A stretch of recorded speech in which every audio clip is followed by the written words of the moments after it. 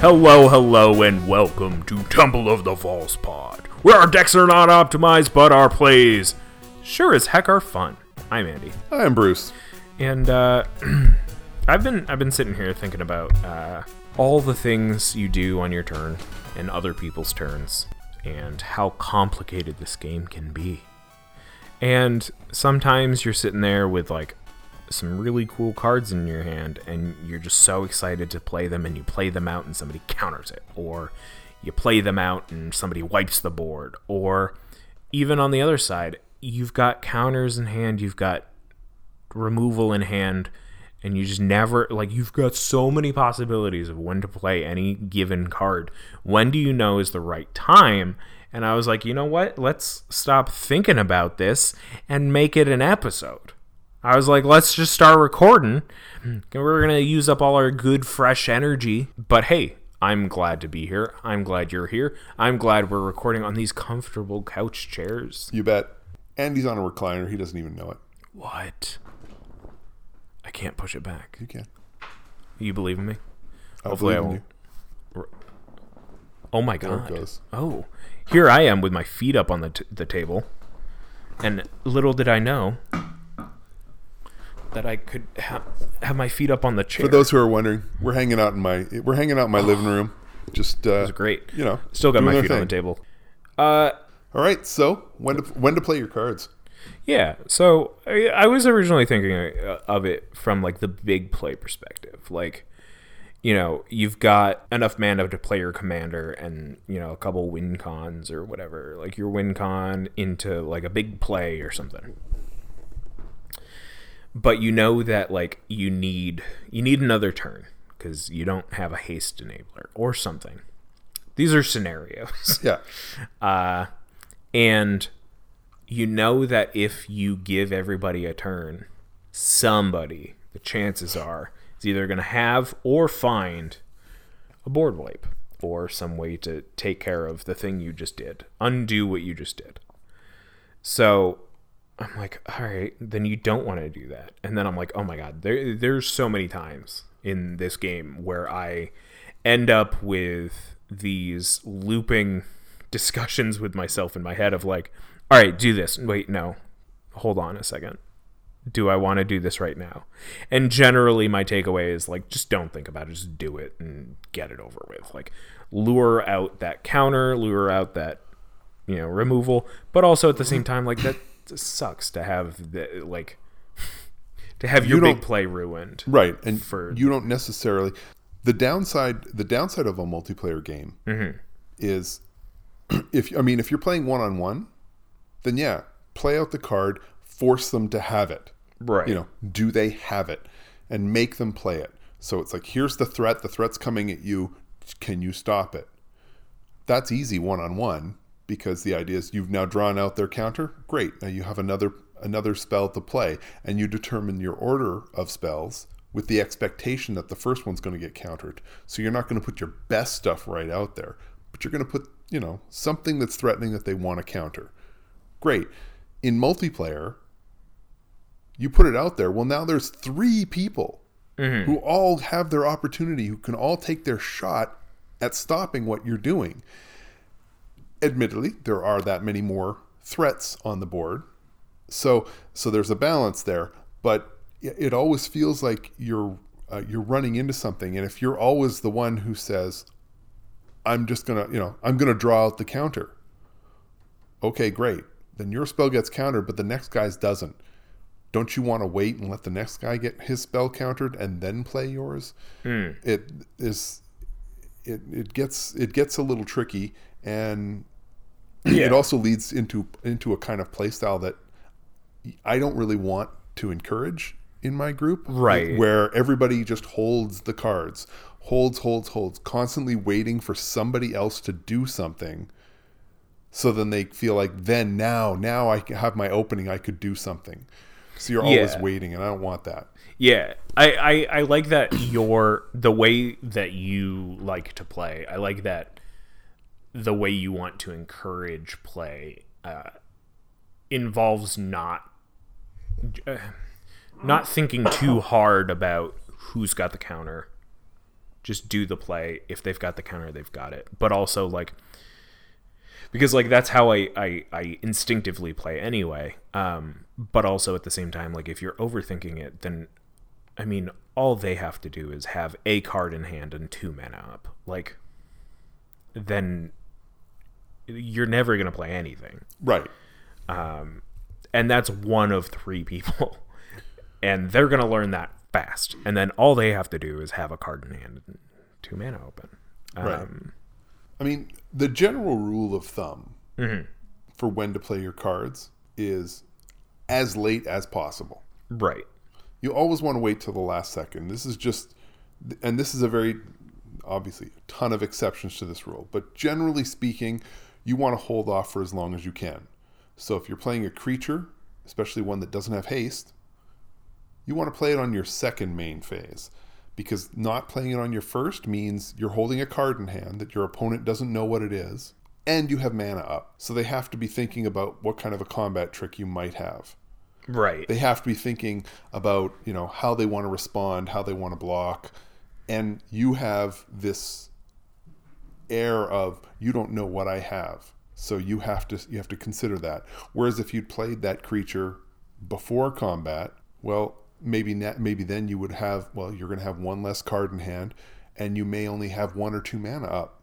So suddenly the options for what you could have are dramatically reduced. Yeah. So and their options are more. So, like, if they've got, you know, removal in hand and you play your creature out first main phase, then they've got options. They can get rid of the creature you just put down, or if the creature that you were going to attack with is a bigger threat, then they can get rid of that. And, like, it's their choice at that point. Like, otherwise, like, you go to combat, you attack with the thing you're going to attack anyway, and then they have to decide right then if they want to take the damage and whatever effects go along with it, or kill the thing, risking that whatever you play second main phase, or if you have a combat trick, or saving the thing. The killing the thing, right, is huge.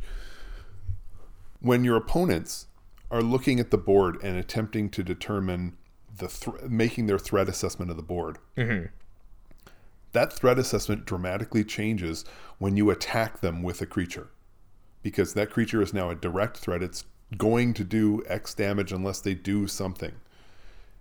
It's amazing how many players will burn their removal on that creature when, if they just stopped and thought about it for a second, they would be more concerned about what you're going to play next. The creature that's hitting them, like, you swung in with a 4/4 that had an enter the battlefield trigger. So it's doing 4 damage. It's significant. It's something that they're seriously considering, and they're looking at paying removal for. But realistically, in the overall game, if you're playing a lot of creatures, a 4/4 with an enter the battlefield trigger, well, the enter the battlefield trigger's already happened. At this point, it's just a 4/4. That's what you're destroying. Is that really worth it for them? When it's coming at them, suddenly the threat assessment goes off, and they say, yes, that is important. You've just drawn out that removal spell while holding your creature that you know that they would use the removal spell on. It's just, you know, it's one more reason why holding the card till the last possible moment sees a big benefit. Yeah, and I mean, obviously with taking that further, if the creature has, say, flash, obviously doing it on player 4's turn, whoever is to the right of you, especially during or before their end step, kind of prevents it from any of the possible board wipes that could have happened through. And I mean, like this, I mean, we can get into the minutia of all the possibilities that can happen when you play creatures earlier than you should have. The nice part about a creature with flash and playing it at the end of your opponent's turn, you've left your mana up the whole time. And generally speaking, if you've left that much mana open that you can play, say, a 5-mana creature, then everybody there is expecting that you have something, that you're planning on playing it. especially if you have a reasonable poker face. Now, if you got 5 mana up and you flip the cards onto the table and just say go, there's a good chance maybe you're demonstrating pretty clearly that you just don't have anything. I feel attacked, Bruce. I feel like you're talking about me, and I'm right here as if you're talking about me like I'm not even in the room. Say for example, just any person. Let's just call him Andy. Exactly. But it just, you leave that open, and you're always leaving that question. So now they're thinking, okay, do I attack him? Is it a flash creature that he has, or does he have a counter spell, or removal? Does he have removal or whatever? They don't know, and they won't know until it's too late for them to do anything about it. Right. Because you've held that card up, representing it as anything, and you've held the mana up, saying I could even play it. Yeah. And then you play it out. So the best move there was to play it late. The other nice part is maybe you are getting attacked. In which case, waiting until your opponent's end step is ridiculous. Right. Especially if you're planning to use it to block. It's right. Like, surprise, and obviously I've changed combat. Yeah. And yeah, I mean, like, obviously there's situations. Yeah. Like you're reading when is the last possible second to play this. And if you're holding it up to block with your flash creature, then yeah, you're going to do it after attacks are declared. Right. And kind of along the same lines, like you're saying, your opponents see that you're holding up X mana. Yeah. Whatever it is. You can use it for a counter, you can use it for removal, you can use it for a blocker. Maybe you have something on the board already that has an activation cost, and you're holding it up for that. And now you have that choice of bluffing having something in hand, or, you really have something in hand, and people are like, oh, he's just going to use Karn's Bastion to proliferate. That's all he's doing. But he's just bluffing. And then, you're really weeding out either people attacking you, like maybe it is representative of a threat against whatever they attack you with. So now they're not going to attack you. And all because you didn't play that creature on your turn. And obviously there are examples of why you would play it on your turn, even though it has flash, et cetera, et cetera, et cetera. But, I mean, this is a general statement about flash creatures. Right. There was something else I was going to say. I forgot what it was. But yeah, I mean, whether it's creatures or any sort of big play, you are immediately, with big plays, you're immediately painting a target on yourself. No matter how big it is, you're doing it with the intent to further your game at the cost of others. And so people are going to react negatively by attacking you, by removing your stuff, whatever. And so having the right moment is always a tricky thing to find when doing the big things, because you don't want to be hosed. Right. So it's like, you want to find the right moment to play, Ruinous Ultimatum, where you've got this sweet spot of like other people's permanents on board and you can get in for whatever. You don't want to just play your board wipe just to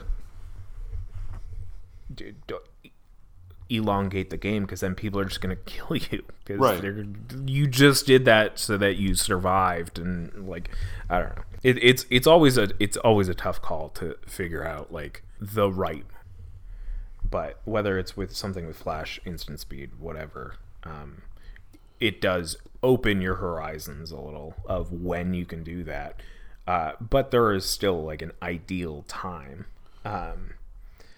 And even if it gets back to just before your turn, maybe playing that flash creature isn't ideal now. Like maybe I found myself in plenty of spots where I'm like, I could play this right before my turn starts, but I know that like, give it 2 more turns, Right.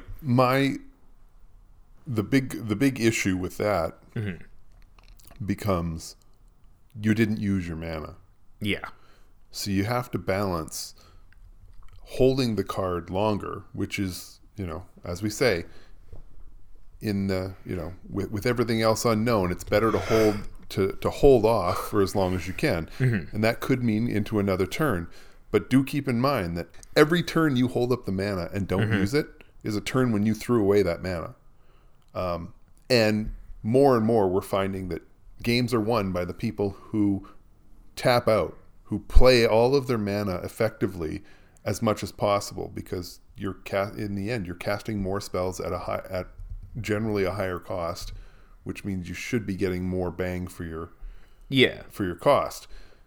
If that's the case, then you don't want to spend too many turns holding up mana, threatening something, and then never actually casting it. So keep in mind there is a cost to just not doing anything. You are burning that mana. So if you've got another card in hand that you're not playing because you want to be able to play this one and you're holding it, how many turns are you holding it for? Because that 5 mana creature, you hold it for 3 turns and don't play anything. It costs you 15 mana. Right. And I think with that too, it's very much, the classic inventory optimizer Resident Evil. In Resident Evil, you've got not only a number of slots, but you've got shapes of your items, and you want to figure out how it fits nicely into, in this case, your mana. You've got 15 mana on board. You've tapped 10 of it. You've got 5 up for the next round. If you've got ways on board to sink that mana in, great. Helix Pinnacle is the first thing that came to my mind. Yeah. But even things where you put in mana, get card draw. You hold it up in case you need to do the counter or the flash creature. And if you don't do it, then you're not wasting that mana. Sure. You're not wasting that mana. You're just using it differently than you would have. And I don't want to get too into counters and removal just yet. Maybe after the break, we can talk about interaction and when to use that. But with respect to big plays, a lot of the balance of using your mana and essentially making your cards cost more is something people take for granted. And I think that I'm one of those people who would rather sit on something until I know it's safe, but I also know that in turn is slowing the game down. Right. If everybody just waits until the coast is clear, either they're going to lose or they're just wasting everybody's time. Right. Something else to look at as far as encouraging you to play your creatures a little faster. Mm-hmm. Just the volume. If everybody... Like this? Not quite. If everybody has 2 creatures on the board, mm-hmm. and you play a third, now everybody has to assume that if you attack with all 3, they have to take damage. So what ends up happening is a lot of players will then play that third card. So you're encouraging them to play out the cards. Now, sometimes you're doing this in an effort to try and draw people into playing out more cards because you've got the Wrath or you've got a board wipe in hand and you want to make it more effective. Mm-hmm. Other times it's you're just looking to outnumber them. Right. You want to get ahead. So you can, so that's an option to consider when you're looking at when to play the creature. The other time is when you've got 5 creatures on the board, nobody else has more than 2. Do you really need to play that 6th? Right. Because then you're starting to walk right into that Wrath or into that board wipe or that Cyclonic Rift that you just can't stand. You're creating a situation where you're forcing them to do it, and you're the one who's going to take the major hit. Yeah, and I think that's why I've never found a token deck that has worked for me, is because when I see the big play, I just want to do it. I just want to do it so bad. And I make 20 tokens, and then I pass to the next person, and they're just nope. Because, that's what everybody's looking for in a game of Magic is the most return on investment on their Value. cards. Yeah, value. Of like, oh my god, my Wrath of God took out 30 creatures. Granted, 25 of them were Andes, but like, that's a big play.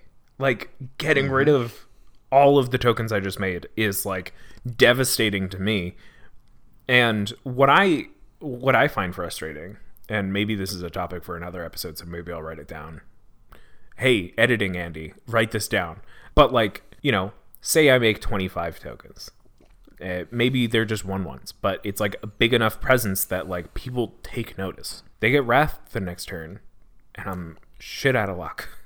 But the thing that I've noticed is that once you make a big play, people are onto you.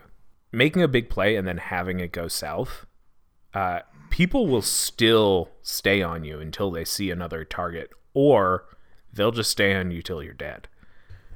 Well, and you just hit on the next reason why you really want to hold off, or the best time to play your spell. You play your spell in response to somebody else. It's like, oh my goodness, we got to stop that guy. Clunk, here comes my big creature. No, my big creature is just there to stop him. Right. You don't have to worry about taking out my creature. That creature's the threat. We all saw it. It was the threat, right? Now mine is the bigger creature. It's probably should be the threat to all of you. But I'm just playing this to stop his big creature. Yeah. His creature's the threat. And it's amazing how well that works. Yeah, I mean, I think that's like the thing that I have such a hard time with token strategies is like, I want like the turnaround on doing the big play to winning is so short, or it like the possibility is so short, like because otherwise people will catch on and you're out of luck, and it's all about timing, where like making that buttload of tokens to then attack with, it either has to be a little oppressive from the start, where like, people can't get underneath it to dismantle it immediately, or it just crumbles quickly. So like holding that March of Multitudes until your second to last play is key. Because doing the big play sometimes tattoos a target onto you. Yeah. And that's not necessarily a fault of bad playing on their part. They saw that you can be a threat out of nowhere, and they don't want to let that happen again. Even if you know that they just dismantled your whole deck. Part of the key there is when you're going for it, is make it happen fast. I went through this with Buzzbark. Buzzbark is another deck that spends a lot of time getting the big play set up, and then has to wait a turn until all the creatures can attack, and that just wasn't working. So now there's a lot of ways to give all of my creatures haste. So that way when I play out those 8 token creatures and then immediately follow it up with Buzzbark or, whatever combination, I can attack immediately. So I know that I can at least get one swing in. And a lot of times just getting that swing, you point it in the right direction, and suddenly the person who was going to counter it doesn't feel like, or counter it or destroy it, doesn't feel the need to do that because, he's going over there. So I've minimized the number of opponents who actually want it gone. Yeah. Speaking of opponents who want it gone, sometimes you're that player. Sometimes you're like, you've got a murder in hand, or you've got route. Me? Sometimes you've got route and 8 mana open. Is that what route at instant speed is? No, 7. 5 and 2. Yeah. Sometimes you've got that route open, and sometimes you don't want to play it.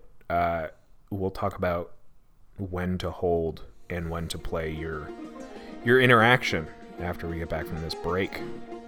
Let's throw it over to our sponsors.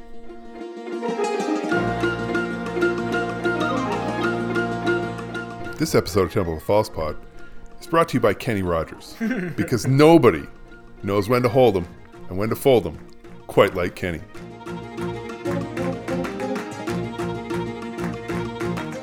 Wow. Is he the same as Kenny G? No. I do have a hankering for some fried chicken, though. Kenny Rogers has a fried chicken chain. Didn't know that. There we go. Okay. Obviously, this episode we're talking about holding cards, not just playing everything you can all of the time at any given moment. Patience, I guess, but also not wasting the moment. Because the reason I thought about this was because so often when playing Commander, it's so easy to counter the commander. And we've talked about this before on the show where it's like, it's kind of crappy. Especially, we've got now cards that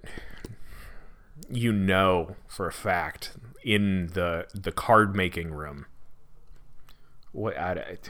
In R&D, they have made cards in the past couple of years that, like, even though they're standard legal cards that do something with any standard set, have also been thought of with regards to Commander. Say Drannith Magistrate.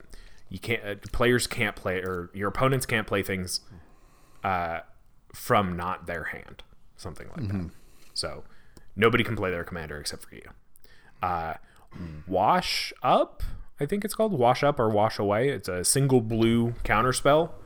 If it targets a spell cast from not their hand,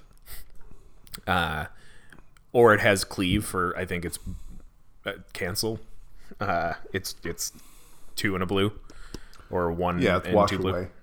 Wash Away, great. Yeah, counter target spell that wasn't cast from its owner's hand. Right, you can for a single blue mana, you can counter somebody's commander, which I'm gonna take a moment to just be frustrated with this concept where people think it's ideal to do this, which sometimes it is. But when it's at any given opportunity that they've got the mana up, then it's like, just let me have my commander. Just that's counter literally anything else. Just like, if the deck is built in so that it is unique to the commander, let the commander happen.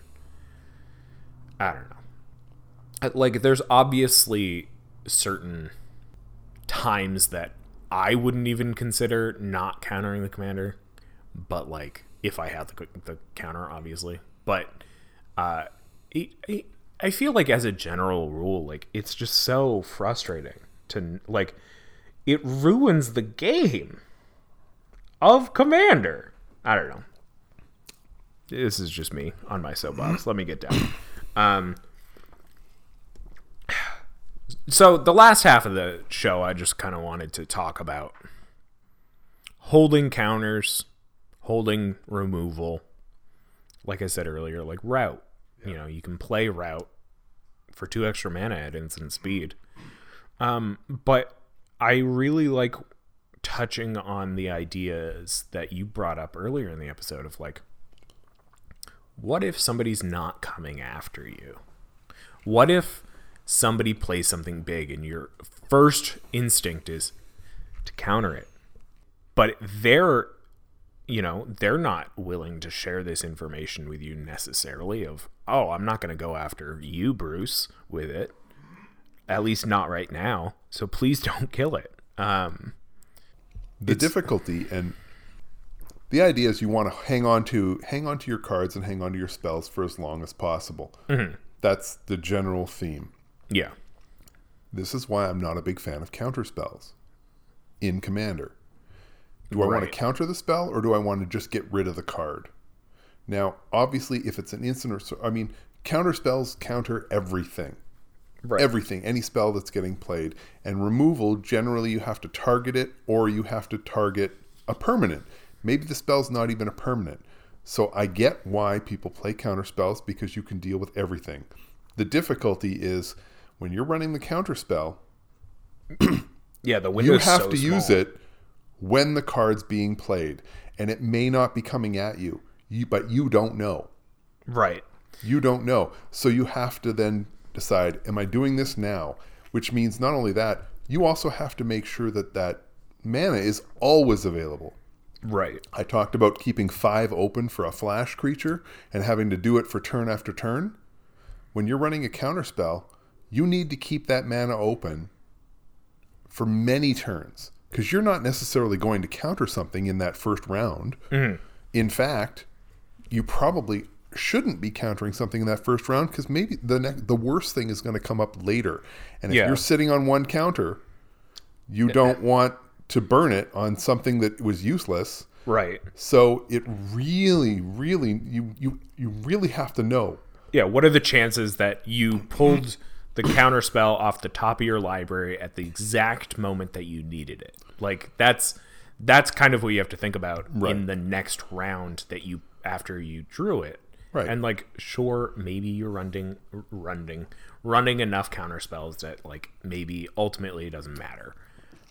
But like, you're also interfering with other people's play strategies, and you're interfering with the ultimate benefit of the table of like, all right, like, is this actually a threat, or is this just a big thing that I could, like, it is a thing that I can counter. Is it a thing that I should counter? Well, then this is the problem. Like, looking at, say, okay, just to be basic, looking at a creature. Andy plays a creature. I have the counter spell. Do I play the counter?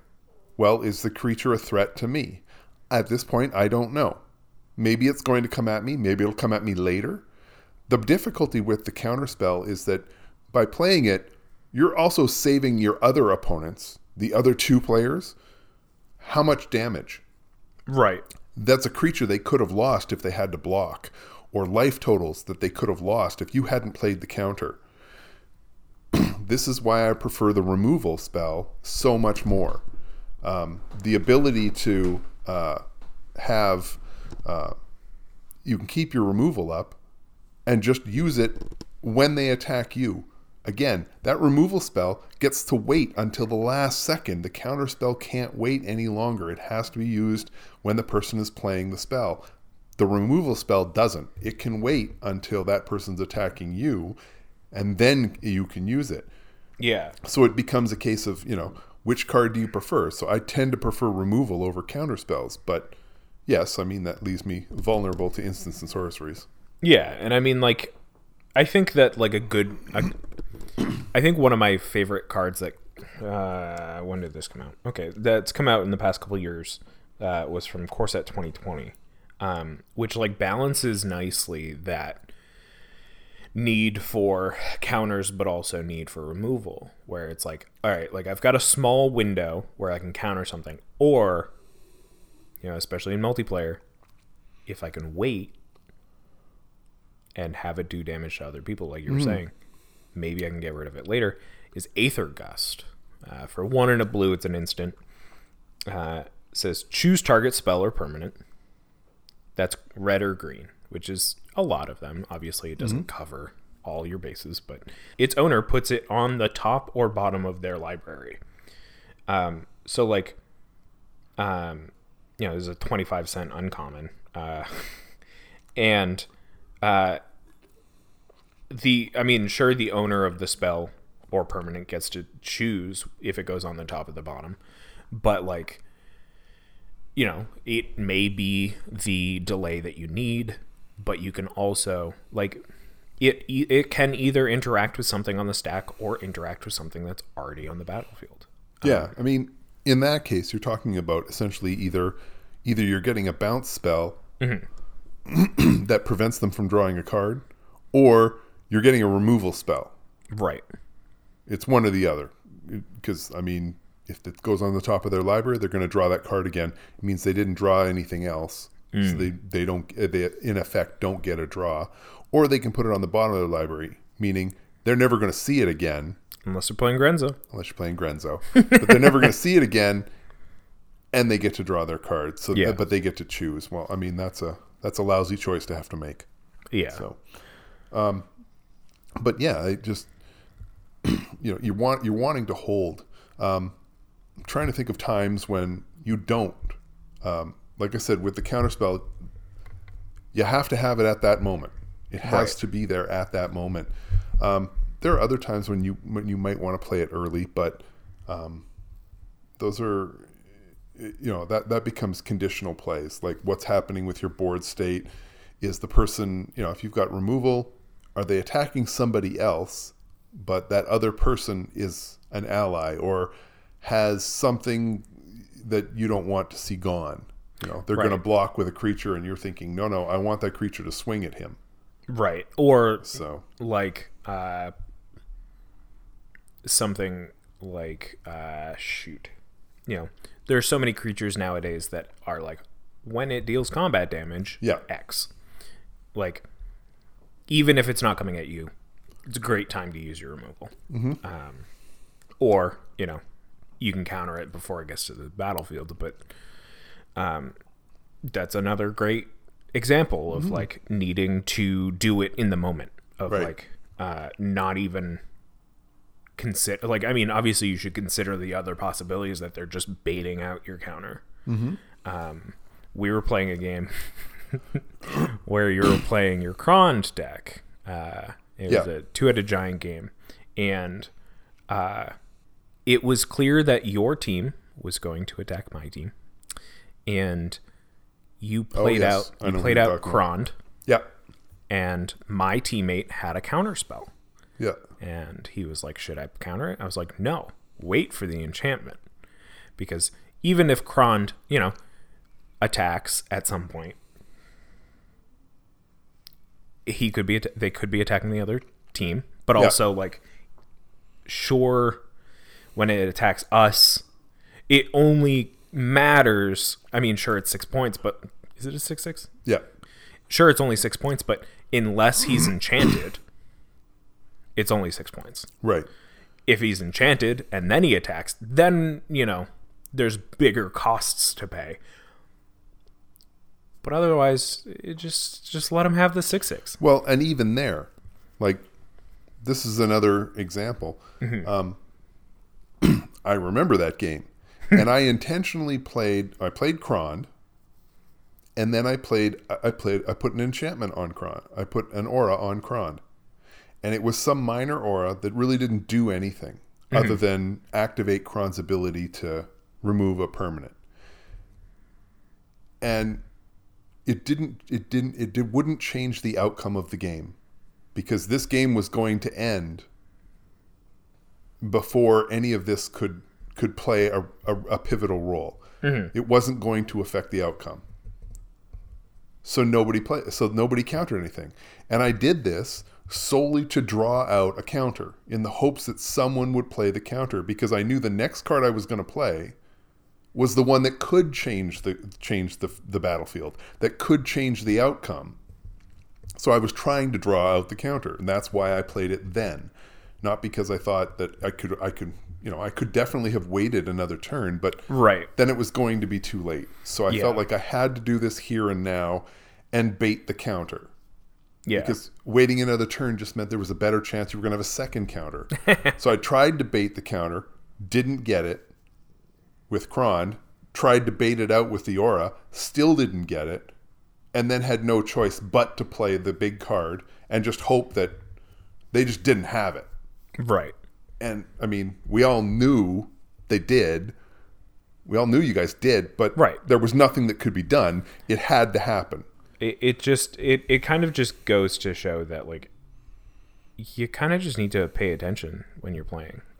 Especially if you're playing things at instant speed. Yeah. And I've definitely been like, I mean, that wasn't a dig at you, I'm sorry. No.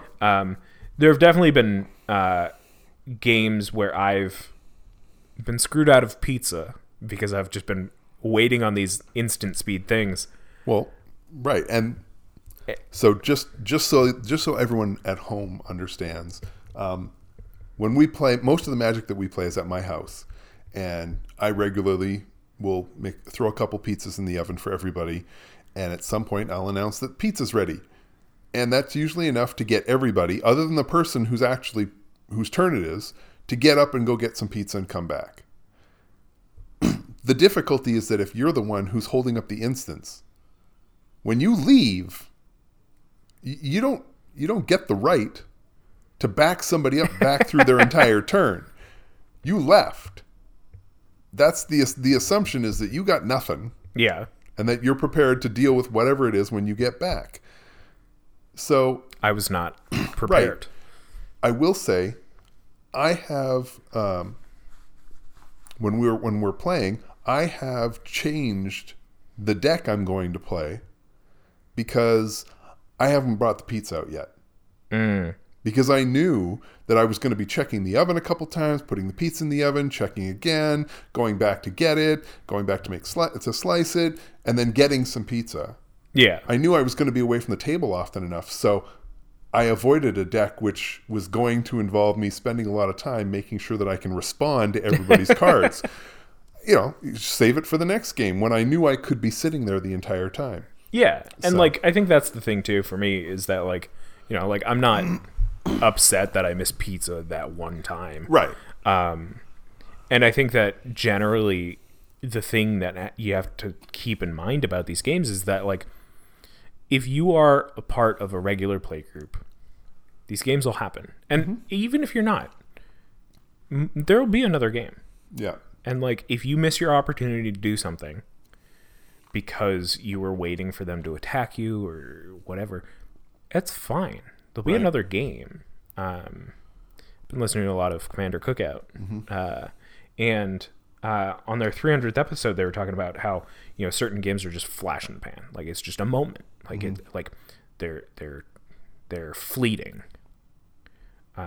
So if you have a bad game, there'll be another game. Yep. And so it's kind of this two-sided sword, double-edged sword. There we go. It's this double-edged sword of oh sure, you want to play out the cards that you have, but also you want to have this communal experience with everybody, and sometimes you get to play the villain, which sometimes is fun. Sometimes that's what you want, but also you need to keep in mind just because it wasn't the perfect time to play said removal, whether it's permanent removal or counter. Don't worry about it. Just learn from it. Right. Do it better next time, or don't, and play another game. One thing I definitely want to include before we wind up. Yeah. Because I know we're getting closer to the end here, but while we've been pushing the idea of holding your cards towards the last chance to play it, if you are somebody like me who I don't play a lot of instants, so a lot of times I don't have a response on somebody else's turn. Maybe it's stuff on the battlefield, maybe I've got a trigger that I can do or whatever. A lot of times when I do have a response, I'll forget to play it. And I'll let stuff happen. Okay, one, if you're one of those people, pay more attention. Right. You just, you can't be throwing it away like that. But number two, if you know that this is the kind of person you are, then, when you do remember and you say to yourself, this is probably not the most optimal time. Well, maybe it is the most optimal time because this is going to be the best time for you to play it of all the times you remember to play it. So just do it. So often on my own turn, I'll be like, all right, I'll hold up mana for this instant. And I'm like, all right, that'll be a great thing to respond with. And then I get to the end of my turn, and I'm like, I didn't hold up any mana. It's just I somehow it left my mind immediately as soon as I was like, all right. Right. What am I going to actually do on my turn? Or I'll have a flash creature in hand, Be like, perfect. I've held up the 5 mana that I need for it. On that person, on Andy's end step, I'm going to look brilliant. I'm going to tap my land. I'm going to play that flash creature. I'm going to get the enter the battlefield trigger. It's going to be awesome. And then Andy says, go. And I say, okay. And I untap and draw my card. And then I look at my hand and say, why didn't I do this? Yeah. And I think in line with that too, like there are certain things you want to like activate, before your turn. Like say you've got Arch of Orazca where it's like tap 5 and this, draw a card. Sure, you're tapping 6 things, whatever. If you aren't the type of person to generally counter something, like me, don't hold up the counter mana. Like if you know you're gonna forget to do that, to draw a card, maybe just do it like when you remember. And I mean, like, don't do that every time. Like maybe sometimes you do want to either bluff or hold up, like, I don't know, heroic intervention type of thing, something that's going to save you. But that's, you've got cases that you definitely want to hold that mana up. Right. And other times, like Arch of Orazca, since he's defining top, when you've got an activated ability on the battlefield, and you're like, okay, and you take your dice or your token and you put it on top of your library, and you just look at everybody and it's like, yeah, I don't want to forget my Arch trigger at the end. Right? But it's not for the Arch trigger. It's for the card you've got in hand. All you have to do is remember to look at that stupid that you token. Just lied to them. Yeah. And, okay, now I'm going to do that. Right. So when you do that, everybody thinks it's for the Arch trigger. They don't know that you're actually reminding yourself to actually do something else, but it makes it easier that way. As opposed to putting a token on the card and saying, yeah, it's just for something I have in my hand. Right. That I want to do at the end of the turn. Yeah. So now everybody knows something's coming. They should have a pretty good idea anyway. But now it's like, this is rock solid. Something's happening. Yeah. So, oh, yeah. This is a complicated game, Bruce. You bet. You never told me that. I'm 4 years in now, and it's too late to get out. Well, that's why I didn't tell you right off. That's fair. That's going to do it for us today. We're going to go play a weekend of Magic and fun. And maybe I'll take a nap before everybody shows up. You got 10 minutes. Okay. Thank you all so much for listening to Temple of the False Pod, where our decks are not optimized, but our plays sure as heck are fun. Sure as heck are fun. Sure as heck is fun. Sure as heck. Sure as heck are fun. I'm Andy. I'm Bruce. Thank you again for listening. Like, comment, share, subscribe, whatever. I don't know. And may your 5th land be the temple. Bye! Wait. Before you go, I just wanted to say thank you for listening. You can reach out to us via email at falsepodmtg@gmail.com or on Twitter @falsepodmtg. Bruce is @manaburned, and I'm @AndyWeekend, though you'll definitely notice I use the podcast Twitter far more often. Now that we've got you here, make sure you subscribe, like, rate us on whatever podcast platform you use. It helps us out. It gets us more reach. Subscribe to us on our YouTube channel. Like a video there. Leave some comments for more casual enjoyment. Thank you so much for listening. We'll be back with some more timeless discussions about all things casual. So come hang out, and may your 5th land be the temple. Bye-bye. Should I do my best, Bruce? Bye!